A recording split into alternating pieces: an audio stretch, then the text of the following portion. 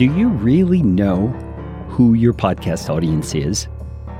Now, I don't mean are they male or female and how much income do they make every month. That's not the kind of information I'm talking about. I'm asking you, do you know who they are in terms of what their needs are and what they enjoy listening to when it comes to media? Do you know what it is you can do for them and what it is that other podcasts they listen to are doing for them? These questions are super relevant for figuring out how to increase your podcast audience, because there are other podcasters out there whose audience shares the same characteristics as you. And what could happen if you could meet that podcaster and they could get to know you a bit, you could get to know them, and the two of you together could figure out a way to use the leverage you have with your own audience to help each other grow your podcast audience. This episode of Podcastification, I'm talking with a friend of mine, Scott Johnson, who has done this exact thing. I asked Scott all the questions about how he got the idea, how he goes about doing it, and by the way, there's 3 different ways he goes about doing it, and what to do and not do in reaching out to other podcasters. You won't want to miss this one. Stick around.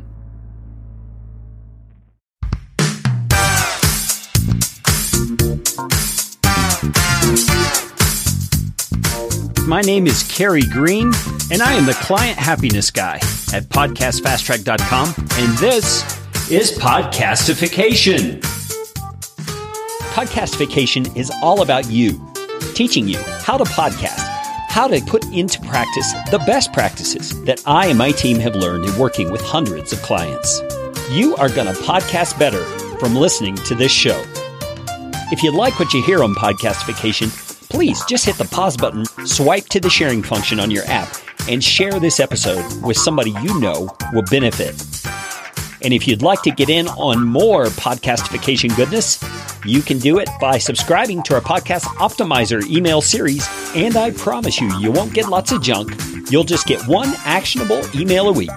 Go to podcastfasttrack.com/optimizer. That is enough of that kind of stuff. Let's get you podcastificated right away. Scott Johnson, thanks so much for joining me for this conversation. I'm excited to be here, Kerry. Yeah, I think everybody says excited. We need to come up with another word, don't we? I am thrilled. Wow, we caught the same word. That is, boy, great minds and all that. Wow. Hey, yeah, great minds. That's what my sister used to say. And she also used to say, hey, I can't pay for it with my good looks, that kind of thing. So it tells you a little bit about my sister.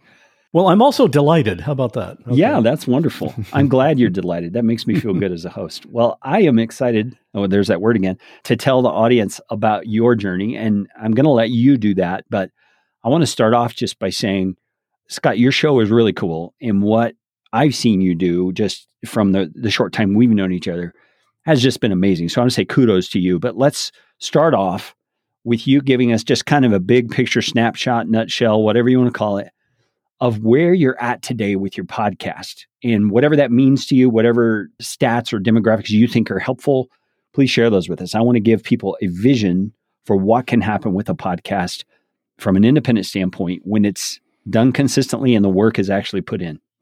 Started listening to podcasts around 2011 or 2012. And I have been, I've owned a computer services business since 1999. So like 22 years, something like that. And when I started listening to podcasts, I thought, this is something I should do to promote my own business and to establish myself as an authority in that space. So around 2012, I started doing my first podcast. I still do that one. But that's for my business. It's a computer tips and tricks for non-techie people. It's called the Computer Tutor Podcast. And I still do that one. But that's my business podcast. What I do now today is what I refer to in comparison, my fun podcast, the one I'm really passionate about. Yeah. And so that was about 3.5 years ago. It was middle of, it was July of 2018 that I started doing this podcast called What Was That Like? And how that came about is I found that I enjoyed podcast episodes where someone told a story. And it was even better if it was a true story. And I looked around and I couldn't find other podcasts doing that at least not as much as I would like to listen to. So I figured, okay, I know how to do a podcast. I'll just start doing that myself. So the first episode was in July of 2018. So it's been about almost 3.5 years now. Yeah, let me interject for a minute, Scott. I just want to draw out a lesson from what you just said. Oftentimes with clients and people who come to me and they want to start a podcast, but they're not like, what should I podcast about that? That's often a question, believe it or not. I love that you're just a living illustration of what I've seen be so successful. And that is, if you want something and can't find it, go make it. So many people find success that way. So sorry to interrupt, but let me abbreviate your story for a minute. Tell us where you're at today, and we're going to go back and get all the history in just a moment. Where I'm at today, after 3.5 years, I just this year started taking on sponsors because the show is now big enough. I didn't want to really do sponsors until it got big enough that it was worthwhile. There's no point in inflicting an ad on your listeners if you're going to make $100 from it or something, Yeah. So yeah. I wanted to make sure it was worthwhile for everybody. But now I'm my numbers are somewhere getting close to 25,000 downloads for a new episode within the first 30 days. And that's one of the numbers I track. I track others as well. But yeah, that's where I'm at now. I'm taking regular sponsors, and I also have a Patreon, which is growing. So I'm happy with the growth, but like most podcasters, it's not growing as quickly as I'd like it to. Oh, sure. I mean, I tell people all the time, podcasting is a slow growth mechanism. Mm-hmm. But if you put in the consistency and the hard work to make it valuable content, it will grow. It Absolutely. will grow over time. And that's what your story demonstrates for us. Mm-hmm. All right. So, Scott, my main desire in our conversation is to talk about your promotional attempts and efforts throughout the years. And I know that's going to have to take us back a little bit in history because, all of us, especially as indie podcasters, kind of start not really knowing how to do all that stuff and not knowing what we're doing as a podcaster, period. So take us back to the point when you started realizing, hey, if this thing's going to grow, I'm going to have to make it grow somehow. Tell us about your initial attempts. What were the things you tried to do to get your audience to grow? Well, like most podcasters, I would say, obviously social media. I'm on Facebook, so I would post a new episode on Facebook every time one came out. I would join some Facebook groups. It took me a while to get into Instagram, but that's going well now.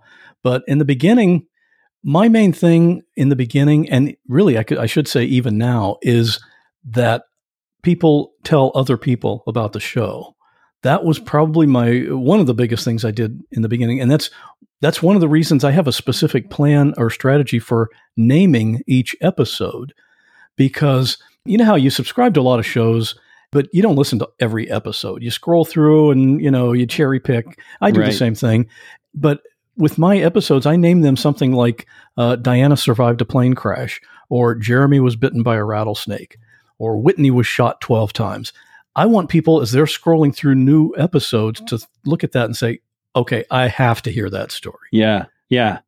So that was one of my strategies.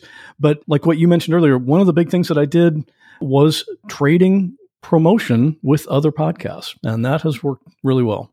Trading promotion. Now, I know that there's two different versions of this, so I'm going to describe them from my vantage point. And you tell me which of these did, and maybe you did both. One of them would be, hey, I've got this great promotion or promo I've made up for my podcast. It's about a minute long. I would love for you to make one too, and I'll play yours on my podcast, and you can play mine on your podcast, and hopefully both our audiences will grow. That's one option. The other option is what I think I actually learned from you, which is really the one I'm totally interested in, and that's called an episode swap, which is where you take one of your best episodes, you have the host of the other show create their own intro to that episode, saying to their audience why they're playing this episode from a different podcast on their show. And then in maybe an outro they would record, they give a call to action of how to find your show. And then you're doing the same thing for them. And they play yours as a bonus episode in their podcast. You play theirs as a bonus episode in your podcast. And you're kind of like a Costco sample. You're giving a taste of what the other show is like. Now, which of those have you done first off? I've done both of those, and I've actually done one other. I actually classify these in 3 styles. All right, educate me. Okay. Well, the first one is one that you mentioned. I created a 60-second audio, and actually I created one at 30 seconds, 45 seconds, and 60 seconds, so I could kind of give the other show what they wanted. So I created that. It was a promo describing my show and where they can listen and all that. And so I found another show, and they played that at the end of their show, post-roll, and I played theirs at the end of my show. And it worked well. That was the first time I'd ever tried to do anything like this, but I had planned it a little bit ahead of time to make sure that our audiences were similar. And that's one of the big critical factors in this. You've got to have a similar audience, similar type of listener. Yeah, so okay. we can talk about that and how to find that. Let me stop for a moment and ask you 2 questions related to that. You say it worked well. Define that for me. Okay. Well, when we did this, I was averaging 200 to 300 downloads per day. And on new release day, it would spike to about 800. Okay. Well, on that first promo trade day, that day equaled a new release day. So it was around 800. But here's the thing. When you do this, you don't really see the results until 2 or 3 days later, because 2 or 3 days later, or 3 or 4 days later, it went to about 1,200. And then it gradually went back down. It's kind of funny. You notice that the other show just played your promo and you go to look at your numbers. Well, what happened? It's not up as much as I thought it would be, but it's a delayed reaction. Yeah. So in a few days, you saw a spike in overall downloads. And did I hear you right that it went back down to normal numbers after that? It went gradually back down, but not to the previous level. Okay. It was a little bit higher because, not everybody's going to subscribe, but some of them do. Yeah. People that really like it, they're going to stick around. Okay, so you've got a gradual increase of the average. Yeah, and let me just highlight some things I think are probably happening there that we may not think of, and you even could think of it as, oh, well, it wasn't as successful as I wanted. But think about all these people who heard your episode, who now know about it, and when they're talking with someone else about podcasts and the kind of podcast that their friend listens to, they go, oh, yeah, I listened to this show once. It's called What Was That Like? I think it sounds like you would really like that, and they may not be a subscriber, but they may actually be promoting your episode all the same. But I also love that the initial spike kind of set a new normal for your show. And you had this new plateau that your downloads were at. And that's kind of what I expected. All right, so that's the 45, 60-second, 90-second promo version. Give us the next one that you've done. The second one is kind of an intermediate before we get to the real big one, and that is a host-read recommendation. And that was done mid-roll. I found a different podcast, and I did the same thing. I listened to her show, decided that I really liked it, and it was something that I could recommend to my audience, which is also another critical factor. Yeah. And so at that point, I was averaging around 500 downloads a day, and on new release day, it would spike to around 1,500. Okay. Promo trade day was about 800. So it was higher than the average. And then it stayed around 800 for about a week. And then it gradually came down. So, but again, when it comes down, it's higher than what the average was previously. And remember, you're getting a higher average continually, but this costs absolutely nothing. Yeah. You're not putting any money out. So it's definitely always worth it. Yeah. Wonderful. Wonderful. Yeah. So you're stair-stepping your listenership a little bit at a time through these free, that's a great point, Scott, these free promo swaps. This is amazing. And just before we go into the other one, was the result similar for the people you were swapping with? Did they report back to you how it happened for them? They reported benefit, but I didn't get actual numbers from them. So I can't really say. Both of these first two types, these two shows that I did this with, their numbers were already higher than mine. And that's, you're not always able to do that. Sometimes shows really want, okay, you don't have as many downloads as I do. I want to do a trade with some other show, but you establish a relationship and it does benefit both of you. So yeah. There's no problem with that. Yeah. Well, props to those people for being willing to do it, because a bump in subscribers is a bump in subscribers. It doesn't matter how big of a bump you get. So I think they were very wise there. All right, Scott, so take us on into the full episode swap version. How does that look? Yeah, this was a really fun one. The funny thing is, on my show, I talk to people who've been through really unusual situations. And I looked around, I couldn't find any other show doing stories like that except for one. And it's a show called This Is Actually Happening. And I listened to that show myself because I love the stories. And so I thought, okay, this would be so perfect because I know my audience would love the stories that he's doing. And I know his audience would love the stories that I'm doing on my show. So I kind of planned it out and I sent him an email.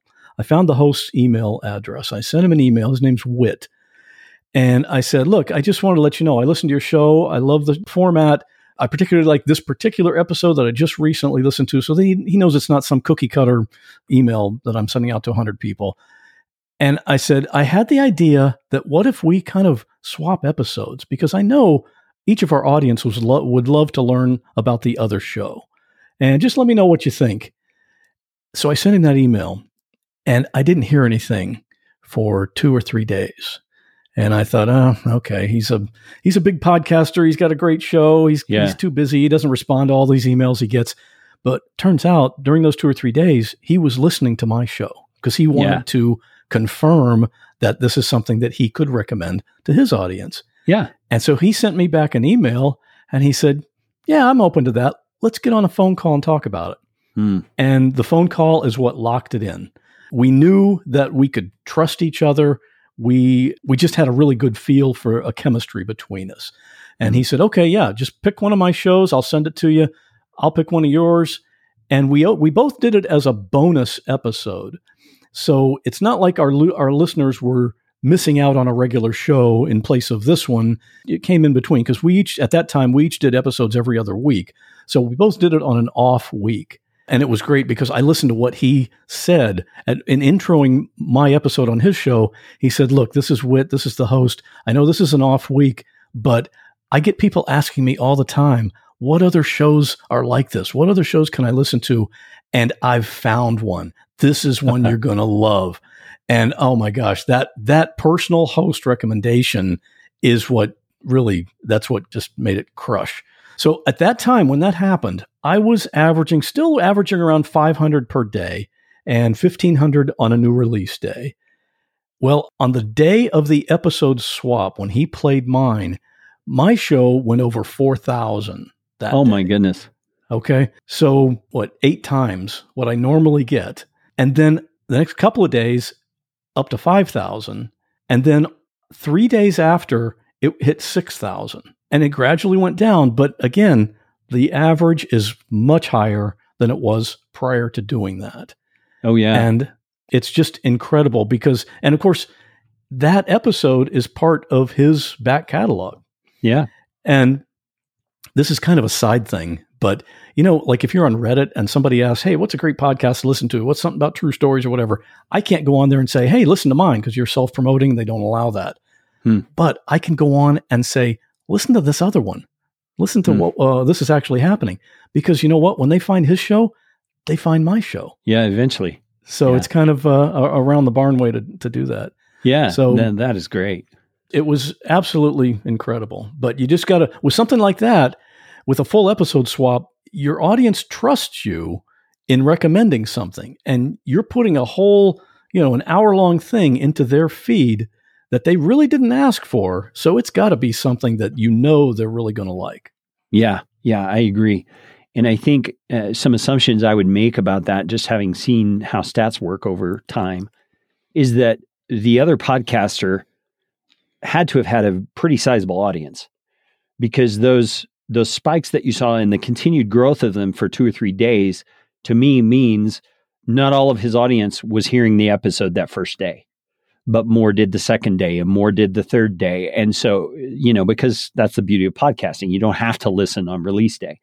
And a sizable audience, you'll see that release day bump for days rather than one day. Yeah, absolutely. And, I have a Facebook group for the podcast listeners. And one of the questions I ask before they come in the group is, how did you find out about the podcast? Because I always want to keep track of that. And that episode swap was 1.5 years ago. And I still get people regularly saying, I discovered your podcast because I listened to This Is Actually Happening. Yeah. Boy, talk about a long-term effect. Yeah. Yeah. Okay. So listeners, let's just summarize real quick. We've got the promo swap. That's a shorter version. So 30-second, 45, 60, whatever. You've got the host-read recommendation that Scott and his partners did mid-roll. And by the way, the episode swap came post-roll. And then you've got the episode swap, where it's a full-on episode, a bonus episode, and you're making sure that you're doing it in a way where the host recommends the other show, and that host trust factor really seems to set it off. All right, so Scott, let's talk about practicalities here. I know a lot of people are hearing your story and they're itching to do this, but you've already said this, and I want to dig into it now. You can't just do this with any podcasts. You can't just reach out to, for example, say you do a show like yours. What was this like? And it's true stories of crazy things that have happened in people's lives. You can't reach out to Nick Loper, who does the Side Hustle show, and expect that there's going to be a similar demographic necessarily. And you also can't expect that just because he's got a big listenership, you're going to get a big bump from it, because your demographic may not be the same. So tell me, how did you go about, number one, finding shows that you felt were similar? And then how did you go about confirming that? This is a critical thing to do before you even start trying to contact other shows or anything. You've got to, number one, the other show should be in the same category or something similar. You should have the same audience. Now, in my show, not every episode is true crime, but some of them are. Yeah. And I know my listeners. I did a listener survey, and I know 87% of my listeners are female, and they love true crime. They listen to true crime like crazy. And so I knew true crime shows would be a good mix for me. And somebody that listens to true crime shows also likes to hear other stories that are really crazy, but they're still true, even though they don't involve somebody getting murdered. Did you hear that, listeners? Listener surveys. I'm going to say it again and again. Scott knew his audience, and he had already asked them, what kind of shows do you listen to? So he knew already. He had the legwork done, so to speak, in some respects. So Scott, please continue. And the other factor that I looked at was you want to have a show that has roughly the same number of downloads as yours, or maybe a little more. Usually the first thing people say is, well, download numbers aren't public. I have no idea how to even calculate that. But you don't look at downloads. You look at, all we need is a comparison. You can go into an app like CastBox and look at their number of subscribers. Those are subscribers only on that app, but you can look at how many subscribers you have on that app and look at similar shows with similar numbers of subscribers. So you're at least somewhere in the ballpark. Those are the two things that I looked at, to make sure whoever I contacted would be a good match. Yeah, that's great. And so CastBox shows number of subscribers. Do you know of any other apps or platforms that do that? I believe Overcast does as well. Okay. And I know for my show, I listen to podcasts on Podcast Addict. If I look at my show and some other shows, it shows number of subscribers, but for some reason it doesn't do that for all of them. I don't know if maybe they have a minimum threshold before they start displaying that number or something. I don't know. Okay, so that's important to know the tools that we can use to kind of assess number of downloads. And as Scott said, understand you're talking about downloads on that app, not just, across the board industry-wise for that show.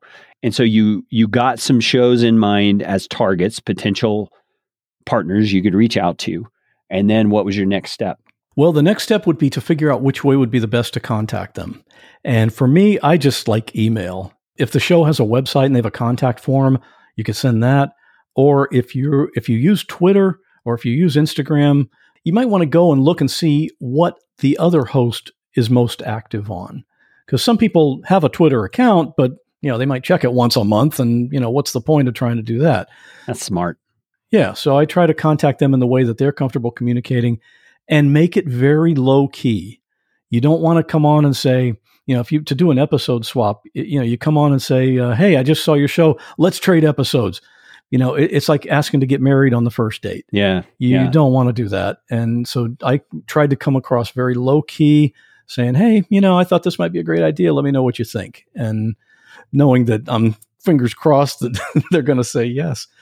And here's another thing. Don't be tempted. If somebody contacts you to do this, but they don't have the same audience, don't be tempted just to do it. Yeah. I was talking with another show it's a cybersecurity show. And they said, yeah, well, you play our promo, we'll put your promo in the back catalog for 40,000 episodes. And neither of us, it doesn't cost us anything. And I said, I don't, cybersecurity, and my show is mostly female. And their response was, well, this is cybersecurity. It's something that should interest everybody. Should. Yeah. Well, no, I don't think so. So, I mean, maybe I would have gotten some new listeners from that. I don't know. But it wasn't, I may have sacrificed a few of my listeners in terms of my integrity. And yeah, Scott will recommend anything just to do a trade. Yeah. You don't want to do that. Yeah, that's a good point, Scott. And I appreciate that you brought that up, because audience fit with this kind of thing is so important. I mean, what you described with the cybersecurity thing is kind of like, recommending swimsuits to a person who lives in Siberia. It's like, why would you do that? It just doesn't make sense. That's bad marketing. So great. So I love how you were reaching out to them. I love what you said about it being low key. I originally met Scott Johnson by being a part of a mastermind group with him. Now, you may not be familiar with what a mastermind is, but it's a meeting where any group of people who share common interests and common goals come together to help each other succeed in those areas. In this case, Scott and I were part of a podcasters mastermind group. It's a group that I put together as part of my company, Podcast Fast Track.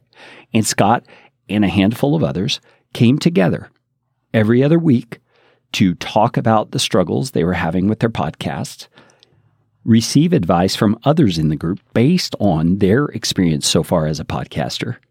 And then I was there as the facilitator to draw on my 6+ years of podcast coaching and producing experience and the interactions I've had with clients and say, yeah, that's a great idea. Go for that. And then sometimes you might want to be careful there because this or that is happening in the industry. And you may not want to step into that can of worms.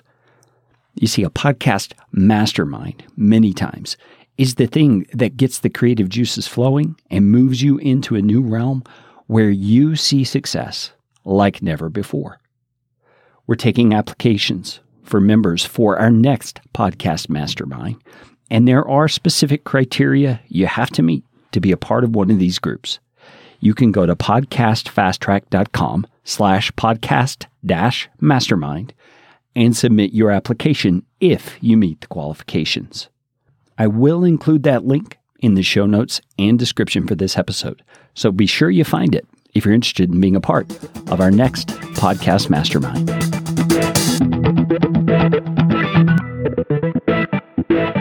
This is November 2021 when we're recording this.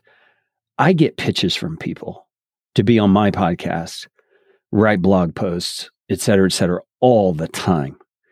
And I used to try to respond to them just out of consideration that there's a human being on the other end and say, hey, I don't think it's a good fit, but thanks for reaching out. Whatever. Just something somewhat polite. I get so many of them now, Scott. The minute I see one, I almost every time just spam. I just get rid of them because I don't appreciate what's most common about them. And that is that they have not researched my show. They are not a good fit for my audience, and they don't seem to know it. They're just spamming me. And so I would love to hear your insights on what goes into making that email low key. What goes into making a connection with that person that they actually will take the time to read it rather than just spam immediately. Mm-hmm. Yeah, I get those same emails. I'll get somebody that does lead funneling for businesses, and the first line is, we think he's going to be a great fit for your show. Well, clearly you have never listened to an episode of my show. And yeah, I just delete those. I don't even bother. When crafting this email, my main concern is that I want it to look unique, not like one that went out to 100 people at the same time. And so the subject line of the email even is where I start. And usually the subject line that I'll put is from Scott Johnson. And that's it. And so who's Scott Johnson? Who's that? And at least they might open it to read it. It's not going to say idea for your show or I listen to your podcast, something generic like that. It's my name. In every email, I mention a few episodes that I've actually listened to. And I make comments in such a way that it's not somebody that could have just looked at the title of the episode and been able to talk about it. I try to mention something pretty specific about one of their episodes So they can tell, even as long as they open and read the email, they can tell, okay, this guy's actually listened to an episode. And that just that alone sets me apart from all the other junk mail proposals that they get all the time, just like what you said you get. Yeah, for sure. For sure. Now, this is, I could talk about this forever because there is definitely an art to this, but it's not a manipulative sort of art. It's a relational art. It's an emotional intelligence kind of an art, knowing how to really connect with a person, a real person, because there's something value that you can exchange here with each other. Now, let me ask you real quick. I'm just very curious about this. Where did you get that idea to put From Scott Johnson? I just thought of it. I think that is brilliant. That is like the ultimate in curiosity provoking. You're a savvy guy. I've learned that about you over the years. You figure things out with a different sort of perspective. So I really appreciate that. Well, you know what the perspective is? I try to look at it from that person, from the recipient's standpoint, and what is going to make them actually click. You know, it's like when you get junk mail in your mailbox, in your physical mail, and it says important records enclosed or something like that. And then you can see that it was sent bulk mail. Well, you know it's junk mail, and they're just trying to trick you into opening it. Yeah. I don't want to come across that way, you know? Yeah. And that's the reason. I mean, and it takes more time. You could send out 100 emails and have them pre-populate the fields and make it try to look like it's original, but everybody sees through that. Yeah. But doing it this way, you're looking at emails one at a time and really crafting that email. So it is going to take time. It takes work to do that. Yeah. Now that was my next question. How much time does it take you? Let me just lump a bunch of things together here to research shows and find a show that you think would be a good target, affirm or confirm that their audience is similar to your audience, find how to best connect with that person, and then finally craft that communication so that it's appealing and winsome rather than immediate spam. How long does all that take you roughly? Maybe 30, 45 minutes. Okay, 30, Doesn't 45 take that minutes. long. Yeah. Because as far as finding a similar show that we have a similar audience, I know almost any true crime show is going to fit that category. Yeah. So that part is taken care of. Then I have to listen to an episode or two. And my listening time is, I work from home, and I really don't listen to podcasts while I'm working. So my listening time is the hour each morning when I'm out on my bike, or if I have to go somewhere in my car, try to stay caught up as much as I can. And if I'm considering contacting a host to do something like this, I put their show at the top of the queue so that that's the next one I'm going to listen to and give me an idea if I even want to pursue it. Sometimes I listen to the show, and either they've got bad audio or they've got something about it that I don't like a bunch of chatter, 10 minutes before they get to the topic. Yeah. And some people don't like that. Some people do, but it's not something that I'd be able to personally recommend. So if they pass that filter, then I'll go into finding them. And it's not usually difficult to find contact information for hosts. Some of them it is. Then I just send the email out, and I don't have any expectations when I send the email. I don't follow up at all. If they want to do something, they'll get back to me. If they don't, there's 2 million podcasts out there. You're not going to run out of shows. Right. And if your email happens to hit spam, it hits spam. You don't worry about it. I love that because I do get repeated spam from those people who do the bad things. And then they send back, did you get a chance to look at my email? And exactly. I don't want to be one of those people either. Yeah. Well, Scott, I appreciate it. The reason I wanted to ask about the time is because for people who are considering doing this, I want you to take to heart a mantra that I've kind of taken on when it comes to business and online content production and that sort of stuff. And hear me clearly, I don't always pull this off, but it's my ambition. And it's a quote from Steve Martin: to be so good they can't ignore you. That takes time. You've got to be willing to put in the effort to do the work the way it needs to be done in order to get the attention you're hoping to get. There's no shortcuts in this. Right. And Scott, you're demonstrating that. You're taking the time to find the right person, find the right audience, find the right way to connect with them, and then find the right message that they would respond to. I love that. That's all just ideal. Now, what more do you want to say about this? What are results that have come from this besides just listener growth? What have you seen come of this that you can attribute back to this approach? I mean, the main result is the exact result that I was looking for, and that is steady growth over the life of the podcast. And you were talking about shortcuts. There are shortcuts but they don't work. You go online and you'll see people posting, "Hey, give us a review. I'll review you. We'll trade subscribe for subscribe." And that's just garbage. Look at any successful show and ask them, how did you get to be successful? They're not going to relate that's what they did, because it's just nonsense. One thing I really like to emphasize is when you do a trade with another show, to over deliver. So you guys agree that, okay, I'm going to read a host read ad about your show and mine, and you're going to do the same thing. But I don't just do that. I post about that in my Facebook group, on my own profile. I may go on Reddit. There's people on Reddit always asking for, I need a new podcast to listen to. Go on there and promote their show. And that way you develop a reputation, and that's all we have is our reputation. So, maybe some other podcaster might talk to them and say, "Hey, you did a trade with this guy. Did that work out okay?" And they're going to have a very positive thing to say about you. Don't burn any bridges, and always treat people better than they expect to be treated. Yeah, I love that over deliver thing. To me, a synonymous word with that is be generous. You want to think of that person truly, and I've used this word a few times, as a partner. They're someone you want to invest in their success because it's a mutual thing. If you do that for them, they do that for you. You're both going to be successful, and there's no competition involved. Right. I love that. And one of the stats people may not recognize or even know about, but once you hear it, you go, "Oh yeah, that's true," is that the average podcast listener listens to 4 or 5 podcasts at a time, not meaning concurrently in the same moment, but within a week's span. They're listening to different. So you don't have to think of this as a competition thing. You think of this as a we're getting in the orbit of the same planet sort of a thing. That's exactly what you want. So Scott, this has been just a beautiful conversation of savvy promotion and smart ways of considering people. I know that they can find everything Scott Johnson as it relates to the show we're talking about at whatwasthatlike.com.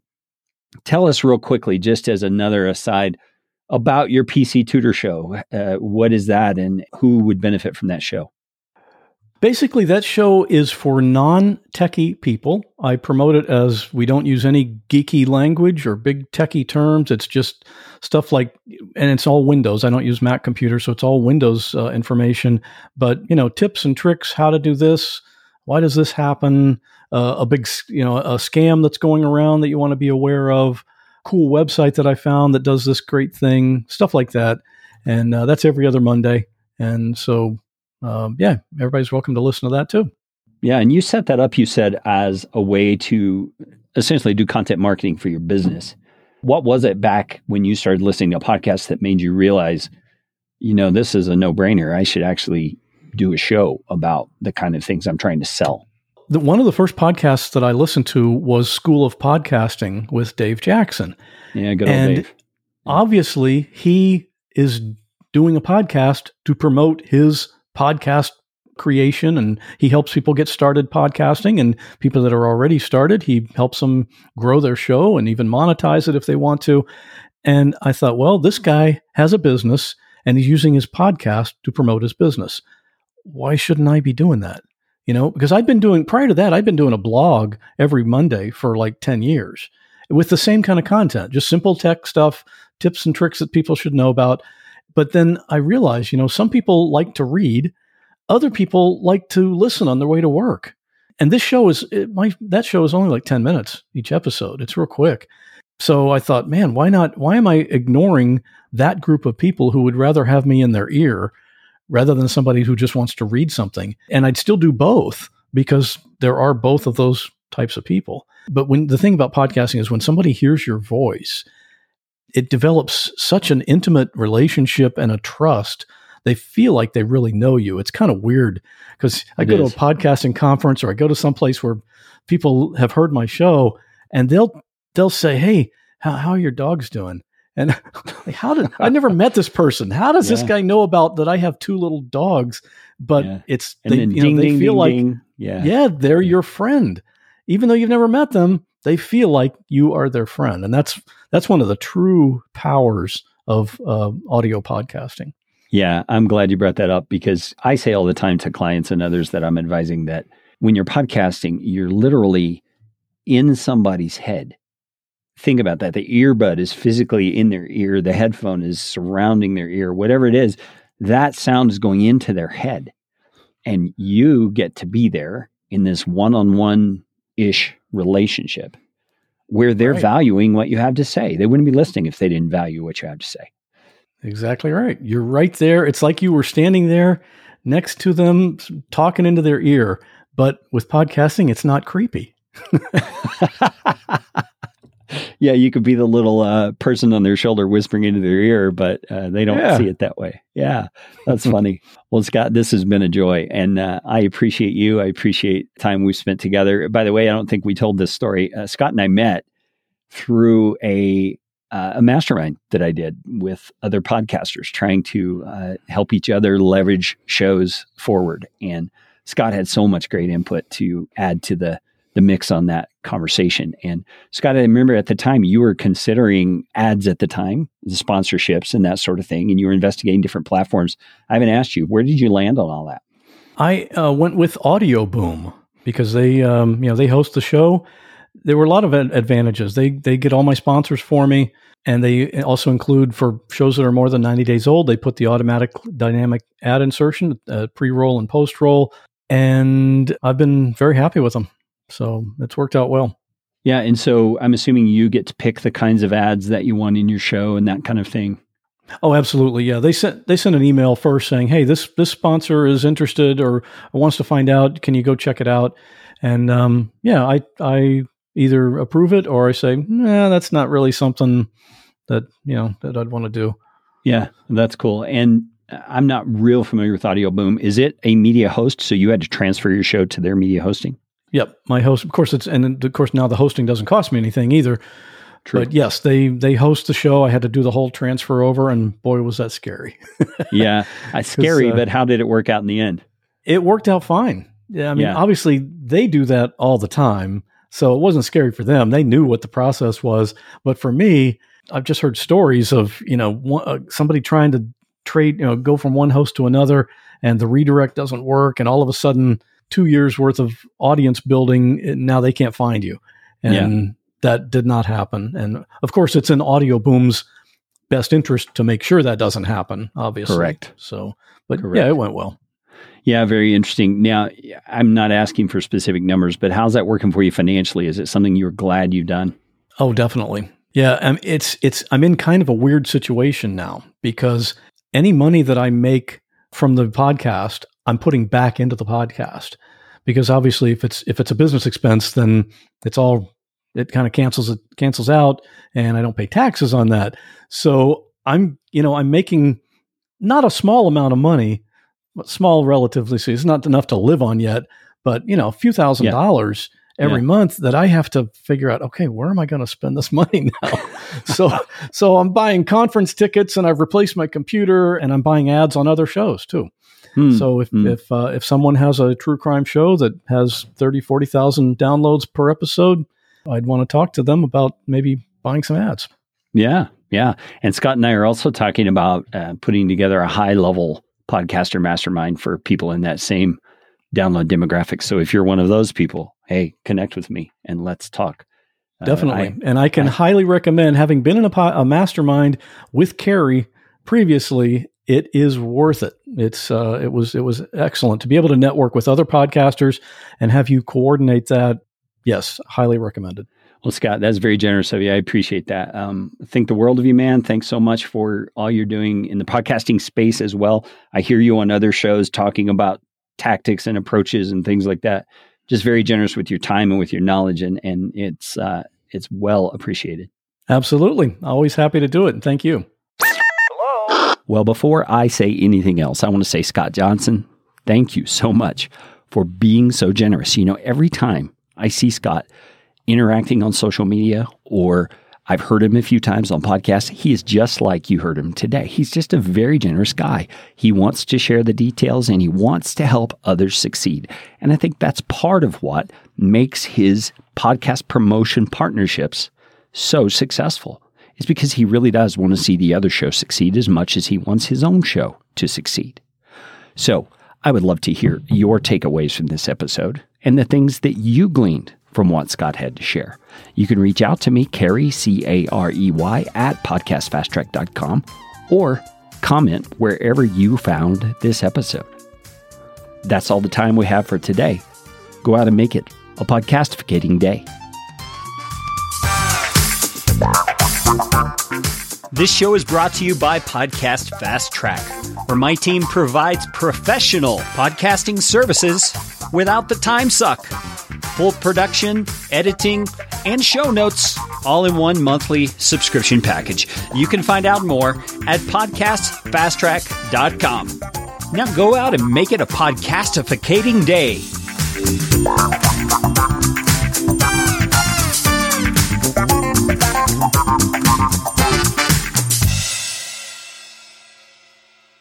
Audio editing and show notes by podcastfasttrack.com.